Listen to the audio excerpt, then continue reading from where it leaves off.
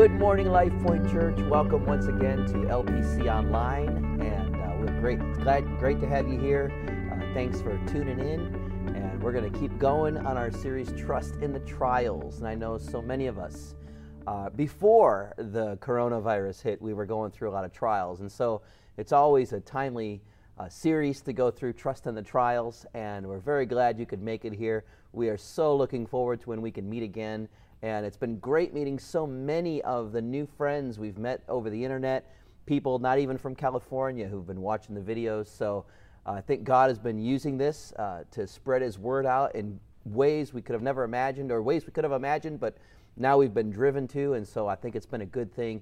Thanks for tuning in, and we're just going to jump right into it. We've got worship songs again. We've got some videos. We've got our message. So we're going to open up with a word of prayer. Let's pray. Heavenly Father, thank you for this time. Lord, for all of us who are struggling in this coronavirus through the trials, I pray for your grace and your mercy and the touch of the Holy Spirit to be upon our lives as we continue to go through this challenging time. God, for those who have lost loved ones, whether to the virus or just recently, Lord, we pray for all of those who may be grieving right now and grieving in relative solitude, Lord Jesus. And Father, we also pray just today, wherever we're at, sitting on the couch, computer chair, whatever. God, I pray right now just for a special touch of the grace of God, the love of Jesus Christ to wash over us. Lord, as we just sort of turn our problems into prayers and we release all the stress and all the tension and once again embrace the truth that right in the midst of the trial, God can be trusted. In Jesus' name, amen. Well, we're going to go ahead and show you a few videos first, get a little hello from some of our members from LPC. Then we're going to jump into a worship song, and then we'll be right back for the message. Hello, hope everybody's doing well. I wanted to share with you something my father, who's 83, a few weeks ago, shared on Easter Sunday. Proverbs 3, 5, and 6. Trust in the Lord with all your heart. Do not lean on your own understanding. In all your ways acknowledge Him, and He will make your path straight. Hey, Pastor Tom, it's Mark. And Connor. And we're just, we want to give a really good compliment for what you have said in the comments. We miss everybody at church. We miss seeing everybody on a weekly basis, but we really appreciate your message. And the one we heard last week was plan ahead. Plan ahead, but don't worry ahead. Good job. That's one of the most important things. So what we've been doing, we pray every day as a family, but one of the most important things we've actually added more was spending more time in the Bible. One of my favorite scriptures is Psalms 91, which says, "He who dwells in the secret place of the Most High shall abide under the shadow of the Almighty." I will say of the Lord, He is my refuge and my fortress, my God in whom I trust. In the darkness we were waiting, without hope and without light, till from heaven you came running. There was mercy in your eyes, to fulfill the law and prophets. To a virgin came the word, from a throne of endless glory to a cradle in the dirt.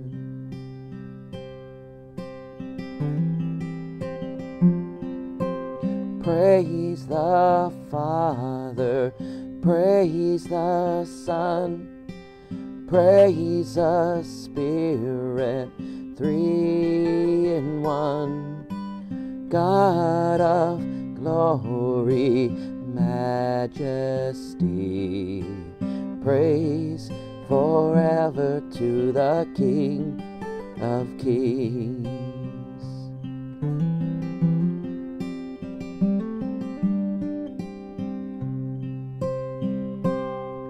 To reveal the kingdom coming and to reconcile the lost, to reveal the whole creation, you did not despise the cross. For even in your suffering, you saw to the other side. Knowing this was our salvation, Jesus, for our sake you died. And praise the Father, praise the Son, praise the Spirit, three in one. God of glory, majesty, praise forever to the King of Kings.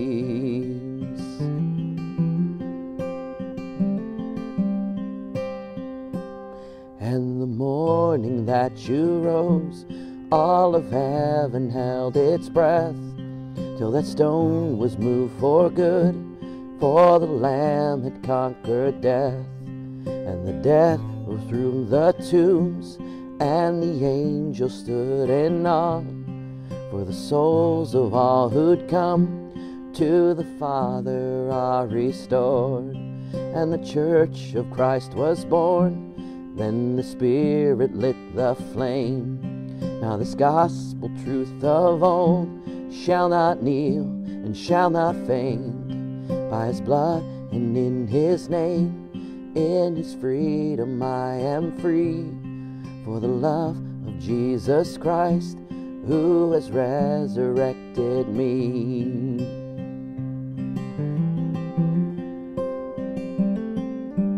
Praise the Father, praise the Son, praise the Spirit, three in one.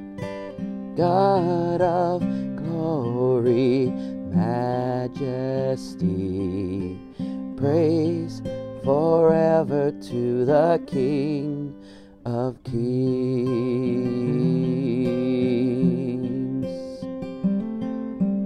Praise the Father, praise the Son, praise the Spirit, three in one.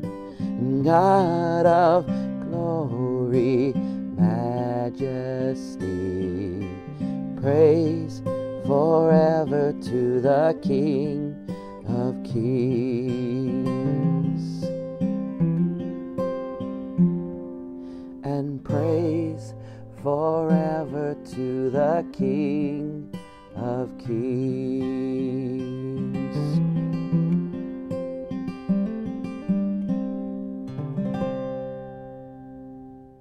Well, good morning, Life Point. Once again, great to have you back. And we're going to continue here worshiping with our message and our teaching today. And last week we talked about Exodus 16 and the blessing of manna and quail that God blessed the Israelites when they were in the midst of their trial. And this morning we're actually just going one chapter after that in Exodus chapter 17 and learning how God continued to teach them how to trust him in the trials. And kind of in preparation for the message, I came across a story that was just astounding. In 1988, for the Winter Olympics, there was a phenomenal thing that happened. They had a skiing contest that was performed by blind skiers who were blind, they couldn't see, and they were tethered to sighted skiers. And a television program that was on was featuring them. And the sighted skiers were saying left, right, left, right. The blind skiers literally entrusted their lives. I mean, they're going down a slalom course at terminal speeds, and they're going just super duper fast. They're trying to get the fastest time. And all the while, they're listening to the sighted skier behind them saying left, right, go this way, go that way. Man, what a picture of the Christian life, right? What a picture of not just having God as a religion, but God as a relationship with Jesus Christ through the infilling of the Holy Spirit to glorify God the Father, where he is literally shouting the lefts and the rights. We are blind to what's coming, but God has perfect sight into what's coming. It's very interesting when the TV interviewer was interviewing some of the blind skiers, their response was, wait until you see us next time. Wait until you see us next time. And I thought to myself, man, I'd be free. If I can't imagine if somebody put a blindfold, put me at the top of a mountain. I know how to ski. They put me on the top of the mountain and said, ski down this hill blindfolded. It would be terrifying. I mean, talk about a test of trust. I'd rather have that thing where you like try to fall backward and people catch you than ever have to do something like that. And their response was, wait until you see us next time. And my hope is that obviously this is the one pandemic of my lifetime. But if another pandemic ever happened again, I pray the church, I pray myself, I pray all the people who are around me that we could say to the world and before God above, man, wait till next time. Wait till you see us next time. We might not have done this one perfect, but we're growing. We're getting stronger. We're learning. We're educating ourselves how to trust God in the midst of the trial. And so that's what we're going to be looking at. Like I said, today we're looking at Exodus chapter 17. Last week we looked at Exodus chapter 16, where God was teaching them trust. They were in the desert with no food, and God provided the manna and the quail in Exodus chapter 16. Well, this week we're going to go a little bit deeper, and we're going to talk about the three categories of people that you will often find at trial. In other words, the three types of people, the three types of reactions by people in the midst of the trial. And those are the grumblers, the grievers, and the growers. The grumblers, the grievers, and the growers. And here's just a quick overview of each. Grumblers, these are the people who tend to live as victims. Their instant reaction is to often blame others for all their problems. They often live with a confused identity, not really knowing who they are on the inside, and so they tend to live off other people's power, or they tend to live off who other people tell them they are, because they don't have the confidence of who they are in and of themselves. They not only do they live off other people's power, but eventually these kind of people suck people dry because they don't have any of that inner peace of their own. And they believe that God cannot be trusted in the practical things of life. And so they solely rely on themselves to get by and to get through for peace and provision. Now, a good example of this was the character George Bailey from It's a Wonderful Life. If you've ever seen the movie, it's a Christmas classic. Tried to pick one that we've probably all seen. I just watched it last Christmas, and it really reminded me, all throughout the movie, as much as I love Jimmy Stewart, I love the character, he's a bit of a grumbler, grumbling about this, grumbling about that, all the house, all the kids, all the mortgage, all the rent, all the jobs, and all these kinds of things. He's a bit of a grumbler, and of course, at the end of the movie, something terrible happens where he thinks he's losing all his money, losing his house and everything, and he wants to jump off a bridge. An angel saves him. And by the way, angels do not get their wings. That's a little poetic insert into the movie. But the moral of the story is actually quite amazing in that, as he begins to see the amazing impact he's had on other people, he switches from being a grumbler to a grower.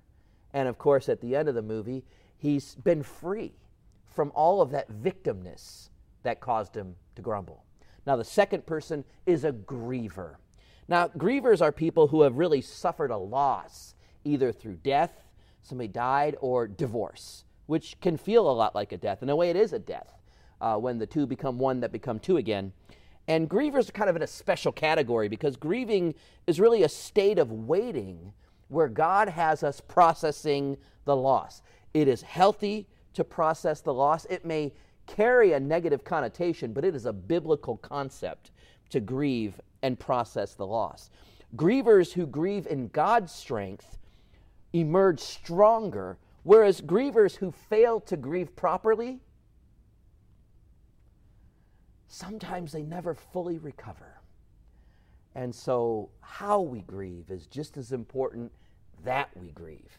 And then, of course, the third category is the category that God is really moving all of us to. God's hopes and dreams for all of us is that we would become growers. We would become students. We would take every opportunity in life as a chance to grow, as a chance to learn, as a chance to build perseverance, build endurance. These are the people who kind of view every challenge in life as a lesson to learn and to grow, to get stronger, no matter what the horrors may have been. And while a good example for grumblers was Jimmy Stewart's character, George Bailey. A good example of a griever is Florence Nightingale. She spent the last 30 years in bed. She was a nurse during the American Civil War, but particularly during the Crimean War, where she saw and administered in the midst of so much death and destruction. And of course, she admitted, I would go to the hospital and put on my happy face and go home and just be grieving. And the grieving literally drove her to illness. Well, a good example of a grower is one of my favorite heroes. His name is Jake DeShazer. He's a World War II veteran. And in World War II, he was famous for being on the Doolittle bomber raid. That was in 1942. It was the very first air raid that the United States ever did in retaliation to Pearl Harbor on the mainland of Japan. I believe they bombed Tokyo or somewhere in there, the mainland of Japan. Well, his plane ran out of gas and he had to ditch over mainland China. While some of those crews were rescued by the Chinese, DeShazer and his crew were captured by the Japanese, and they were brought to a POW camp. And it was a horrific experience for Jake DeShazer. He was a pilot. He had just bombed Japan. He spent 40 months in a POW camp, 34 of those months in solitary confinement. Now, here's the great miracle. While he was in a Japanese POW camp, he asked one of the Japanese guards, is there any way you could get me a Bible? He wasn't really a Christian at the time, didn't really know what his beliefs were, but there's nothing like being in a POW camp to give you some time to think. And so he got a Bible, he read it, and he became a Christian. He got born again and began to follow Jesus. He began talking to the Japanese guards about Jesus. And of course, after the war, he was released. He was in a prisoner exchange. He was returned to the United States. And the interesting thing is this. In 1950, he took all of the horrors of that experience and he went back to Japan and he began to minister as a missionary, even finding the captain of the air wing that led the raid on Pearl Harbor. And he explained to him the gospel, gave him a Bible, and his name was Mitsuo Fushida. And he became a believer and follower of Jesus. You can Google him. He became a Christian, very outspoken, and began to also talk about the great blessing of forgiveness. Now you've got grumblers, victims. You've got the grievers. They can go either way, but they've got to grieve because it's a very healthy point. And then you've got the growers, the Jake DeShazers, where even in the most horrific of opportunities, not only do they find a way to grow, but perhaps do things they never would have done had they not gone through the trial. So grumblers, grievers, or growers, which one do you find yourself during this challenging time, this extraordinary time of the coronavirus that we have here in our nation? Ask yourself during the rest of this message, which one have you been struggling with lately, and how can you get either to healthy grieving or healthy growing? Either one of those is the goal. But we don't want unhealthy grieving, or we definitely don't want to get into the mode of grumbling, because it just begins to divide you from everything that is good and awesome and important in this world. All right, so let's keep going. Now, to take some cues, in Exodus, God is taking his people from being grumblers to growers. And in the middle, there's a lot of grieving that go along the way. Check out some of these scriptures. Here's where we're going to Exodus 17. Here's some snippets from 14, 15, and 16. Exodus chapter 14, verse 11 says, "And then they said to Moses, 'Because there were no graves in Egypt, have you taken us away to die in the wilderness?'" You can almost hear the grumbling in there. And then in Exodus 15:24, it says, "And the people complained against Moses, saying, 'What shall we drink?'" And then in Exodus chapter 16, verse 2, this is last week where we're talking about the provision of the manna and quail. They said the whole congregation of the children of Israel complained against Moses and Aaron. Here's the deal. The Israelites were used to being slaves in Egypt. They didn't really know how to provide for themselves. They didn't really know how to fight for themselves, defend themselves. They were so used to being beaten down, told what to do, and controlled by other people that now they have their first measure of freedom, and they don't know what to do with it. And we can have that sometimes. I don't mean freedom as that I'm an American, I'm free. I mean being free from bitterness, being free from manipulation and coercion and control, being free from low self-esteem, being free from addiction, being free from anger, being free from bitterness, all of these things. When we take our first steps of freedom, we often don't know how to handle it. God needs to almost teach us how to be free as we take our first steps of freedom. And so, we often, God's wanting to teach them how to fight, but we often want to say, I wish God would just take care of it. I have this problem. Man, why can't God just snap his fingers and take care of it? Now, here's the odd thing. Sometimes he does, and sometimes he doesn't. It's, when the Israelites were crossing the Red Sea, that was God. By his power, he parted the Red Sea. And, of course, the Israelites had to have the faith to walk through it, but that's all they had to do, was just walk forward. They get on the other side, and God literally destroys one of the most powerful armies of the world, a superpower of the world. And God single-handedly, in a moment, destroys, if not all of it, the best part of it. Chariots, everything. Boom, gone. Now, we like that, yeah, God did that, yay, God, But God's not always like that. And as you'll see in this chapter, God's actually going to start teaching Israel how to fight for themselves.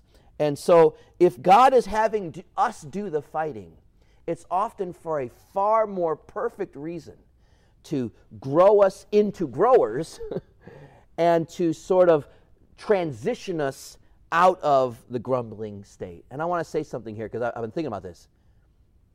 It is totally possible to be in a deep, deep trial and completely in the will of God. We don't like to think it. We don't like to admit it. But it is not totally possible. It is actually often. We can be in a deep, deep trial. We can be in a rough season of the journey, and it is completely God's will. Check out this quote from Oswald Chambers. He says, "To choose suffering makes no sense at all. But to choose God's will in the midst of suffering, well, that makes all the sense in the world." Makes all the sense in the world. So let's look at Exodus 17. You're going to see the scriptures on your screen here for the next few minutes. As you see the progression where God is taking Israel from grumblers to grievers to growers. From grumblers, grievers, to growers. All right? Let's go. Beginning in Exodus chapter 17, verse 3. God says, the Bible says, "But the people were thirsty for water. They had the manna and quail. They had food, but now they're thirsty. And so what they do, they did what they are programmed to do. They grumbled. It says they grumbled against Moses. They said, 'Why did you bring us up out of Egypt to make us and our children and our livestock die of thirst?'" What's interesting is these people doubted the one fact, God's provision, that they could trust God, the one fact of which they had overwhelming evidence. Red Sea, manna and quail. How much is it going to take for these people to start trusting God? Verse 4, "Then Moses cried out to the Lord, 'What am I to do with these people?'" I can almost laugh a little bit when I read that. "What am I to do with these people? They're almost ready to stone me." And the Lord answered Moses, "Go out in front of the people and take with you some of the elders of Israel, and take in your hand the staff which you struck the Nile. Remind them. Maybe they can't see me, although my glory is all around you, but remind them of that staff. And go. And stand there, and before you at the rock of Horeb, strike the rock, and water will come out of it for the people to drink." So here we have the grumbling session, and of course, who are we to judge, right? When you're thirsty and there's no water and you're in the middle of the desert, grumbling is probably going to be our natural reaction. But God is, again, taking them from grumblers to growers. But in the middle, they have a stage of grieving. God just provided water, so now they got food and water, There's only one problem. These pesky little critters called the Amalekites, and they are dirty fighters.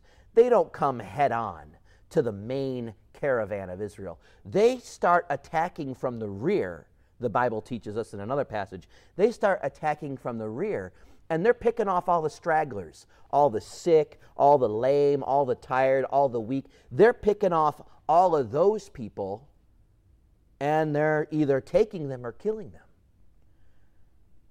And that sets up a time of grieving. Moses gathers the army and says, men, it's time for us to fight. And so he sends Joshua out as their commander, and here's the story here, beginning in verse 8. Verse 8, it says, in Exodus 17, verse 8, the Amalekites came and attacked the Israelites at Rephidim.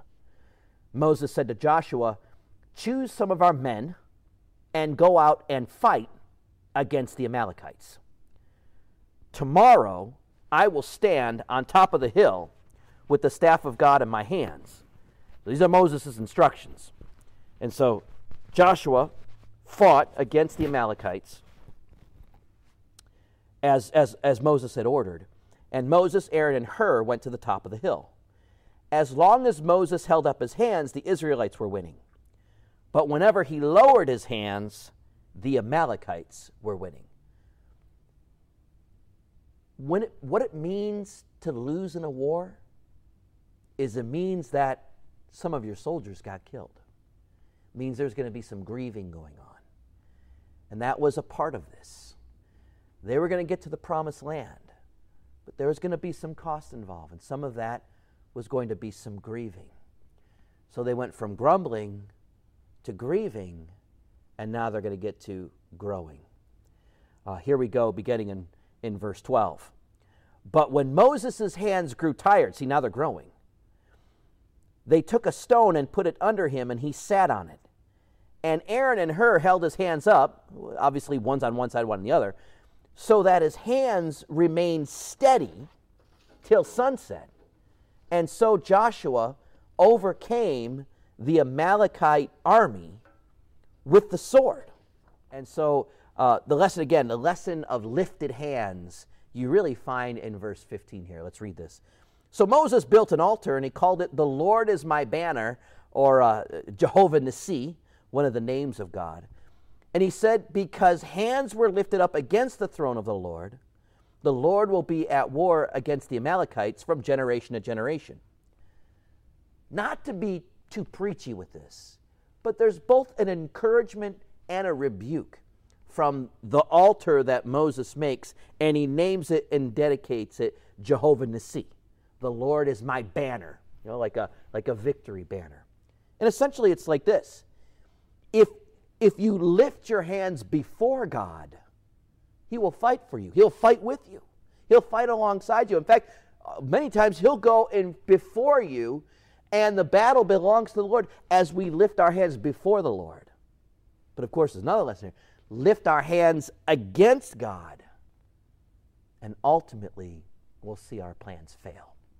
So lift hands before the Lord, victory. Lift hands up against the Lord, and ultimately defeat. So a couple of quick take-homes here, and then hopefully you'll begin to see this process. Hopefully you've already seen from Exodus 17 where they began. They began grumbling about water.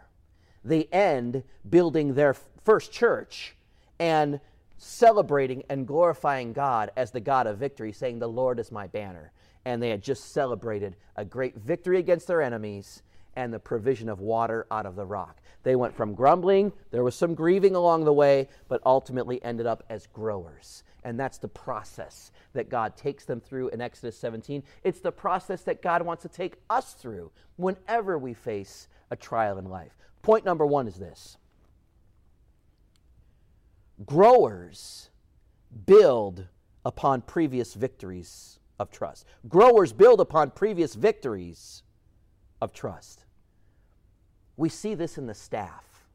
Both times in the water and in the battle with the Amalekites, Moses has this staff. And this staff is important because this staff is the object of which God did previous miracles. Remember, this was the staff where God said, Moses, throw down your staff. And he threw down the staff and it miraculously becomes a snake. He said, now pick it up. He picked it up and it miraculously became a stick again. This is the staff that Moses waved at Pharaoh, and all the plagues happened, and it caused Pharaoh to release the Israelites. You know, this is the staff where Moses raises and the Red Sea parts. This is the staff that Moses strikes the rock this time, and it's a good thing, and water starts coming out. This is the staff that Moses sometime when you're growers, you have to look upon previous victories of trust. Number 2, growers focus on principles, not preferences. Growers focus on principles, not preferences.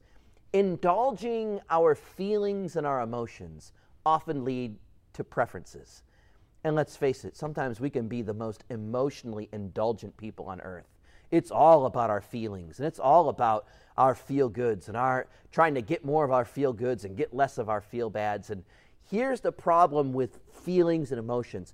They seem to amplify all our preferences in life, and they sort of confuse and make fuzzy all of the principles in life. Principles are things that whether they feel right or not, they are right. It's the discipline to do it. You know, I may not feel like getting up and going jogging today, but that's the right thing to do. It's healthy for my body. I'm going to get up and go jog. I may not feel like putting my monthly allotment into my savings account, but it's the right thing, and I'm going to do it. And yeah, I'll have to live on less for the month, but I need to be putting into my savings. You know, it's those kinds of things. Living off principles rather than preferences. Number 3, growers accept their call. Growers accept their call. In some ways, in Exodus chapter 17, a lot of this was Moses' work to do. It was Moses' work to strike the rock and have the water come out. It was Moses' work to lift his hands in prayer and see the Israelite army succeed.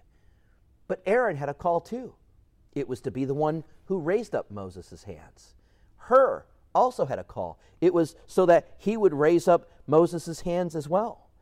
Moses alone could not win the battle of prayer that God had called him to. So he had a call to lift his hands. The other 2 had a call to be there to keep his hands lifted, to come alongside and support him. Joshua had a call to lead and command the army, and the foot soldier on the front line had a call to stand courage and brave and run forward with a spear. They all had a call and a purpose. And a lot of times I will see people fighting who they are, fighting what they've been born to do, fighting what they have been placed here on earth to do. And that can lead to grumbling and grieving. And so growers accept their call, and once you accept it, you can grow in it, and over the years, you are really growing in it, and you begin to feel the confidence, not only in who you are, but there's a peace and a trust in God that He is going to complete the work He started in you, and that leads to greater trust in the trial. Number 4, growers ask for help. Growers ask for help. There are some people who always ask for help, either because they're too needy or too lazy, or, they just have a sign on their forehead that says, "Help me," and they're just always asking for help. That's one person. Almost the exact opposite is the person who never asks for help. They will never ask for help because they don't want to seem needy. And they don't want to seem incompetent. They don't want to seem like they can't do it. So both are kind of out of a pride. Laziness has a bit of a pride, and so does stubbornness, or not wanting to appear weak is a sense of pride as well. And so you've got this sense where in order to grow properly, you can't be on either of those two sides. There's a third kind of person that is willing to ask for help, but they ask for help at the wrong time. There's a timing in help. When you show up and someone is sick or injured, or they just had something going on in your life, and you're like, yeah, but can you come help me? No, that's the wrong timing. You got to have some discernment and be aware of that, And of course, then there's people who they ask for help. It's the right timing, and what happens when they do? Everybody gets blessed. the person getting help gets their need met. The person doing the helping gets blessed by God by being God's agent of help to meet that need.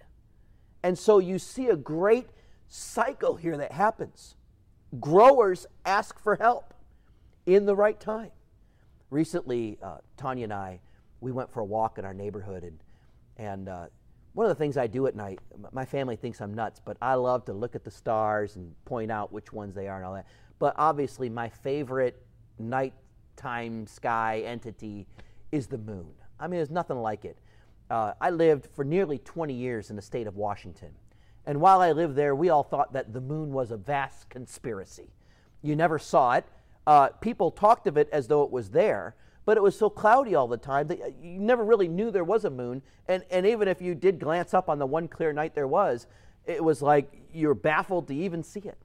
Well, living here in 10 years in California, I see the moon almost every night in all its different phases, waxing, waning. I've learned all that stuff now. And the other night, as I was looking up the night sky and looking at the moon, I thought, man, that is so cool. The moon was just so glorious in its light.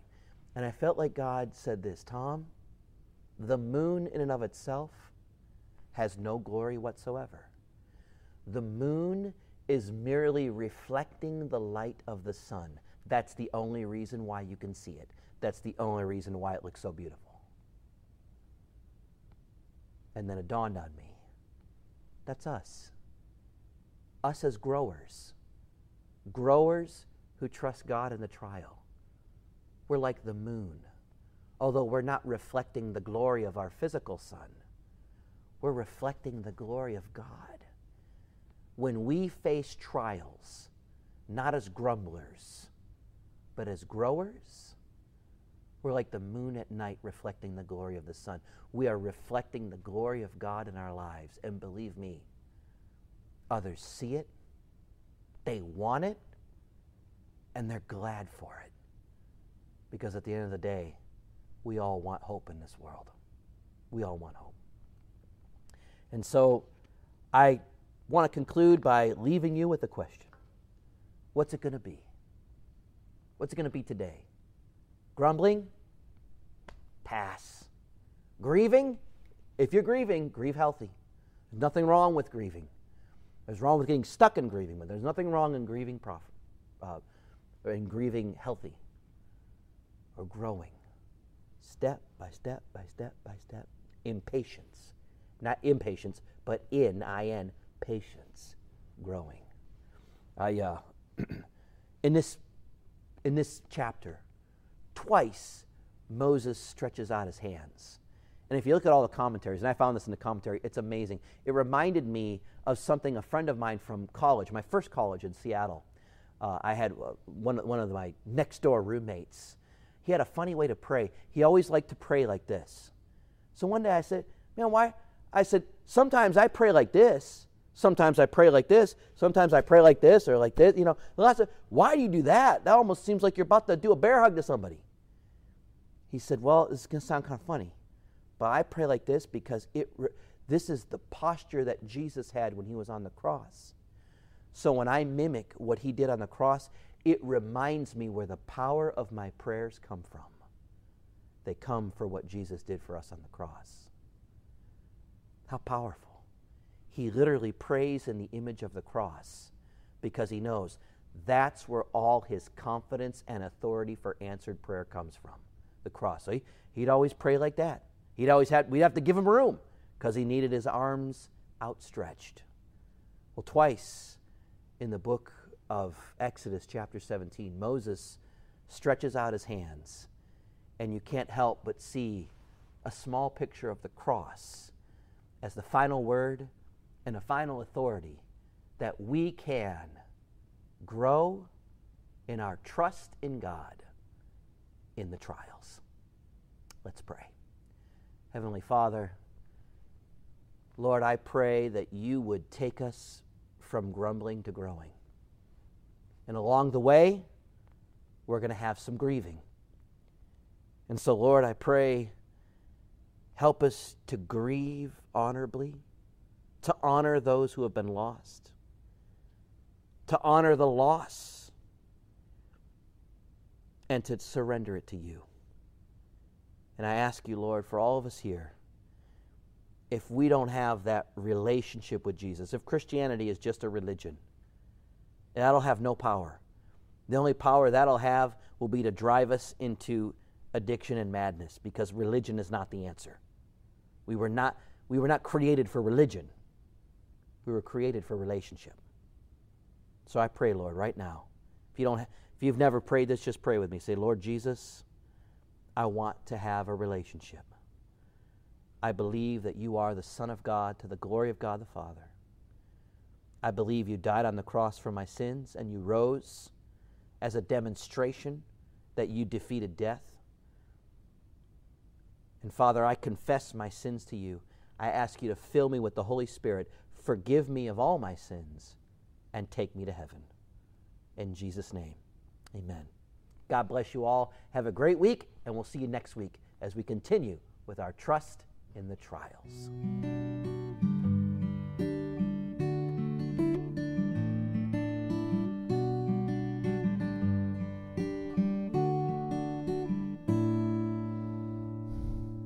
I stand before you now, the greatness of your renown.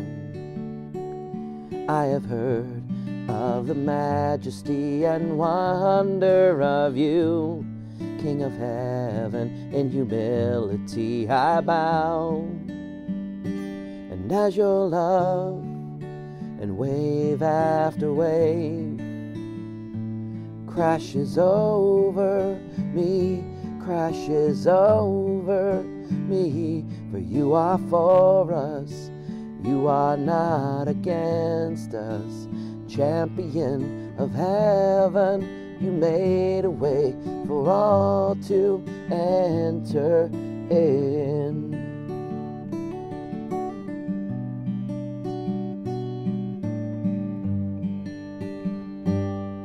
I've heard you calling my name. I have heard the song of love that you sing. Oh, so I will let me draw me out beyond the shore into your grace, oh, your grace. And as your love and wave after wave crashes over me, crashes over me, for you are for us, you are not against us. Champion of heaven, you made a way for all to enter in. You make me brave, you make me brave. You call me out beyond the shore into the waves. You make me brave, you make me brave. No fear can hinder now the love that made a way. And as your love and wave after wave crashes over me, crashes over me, for you are for us, you are not against us. Champion of heaven, you made a way for all to enter in.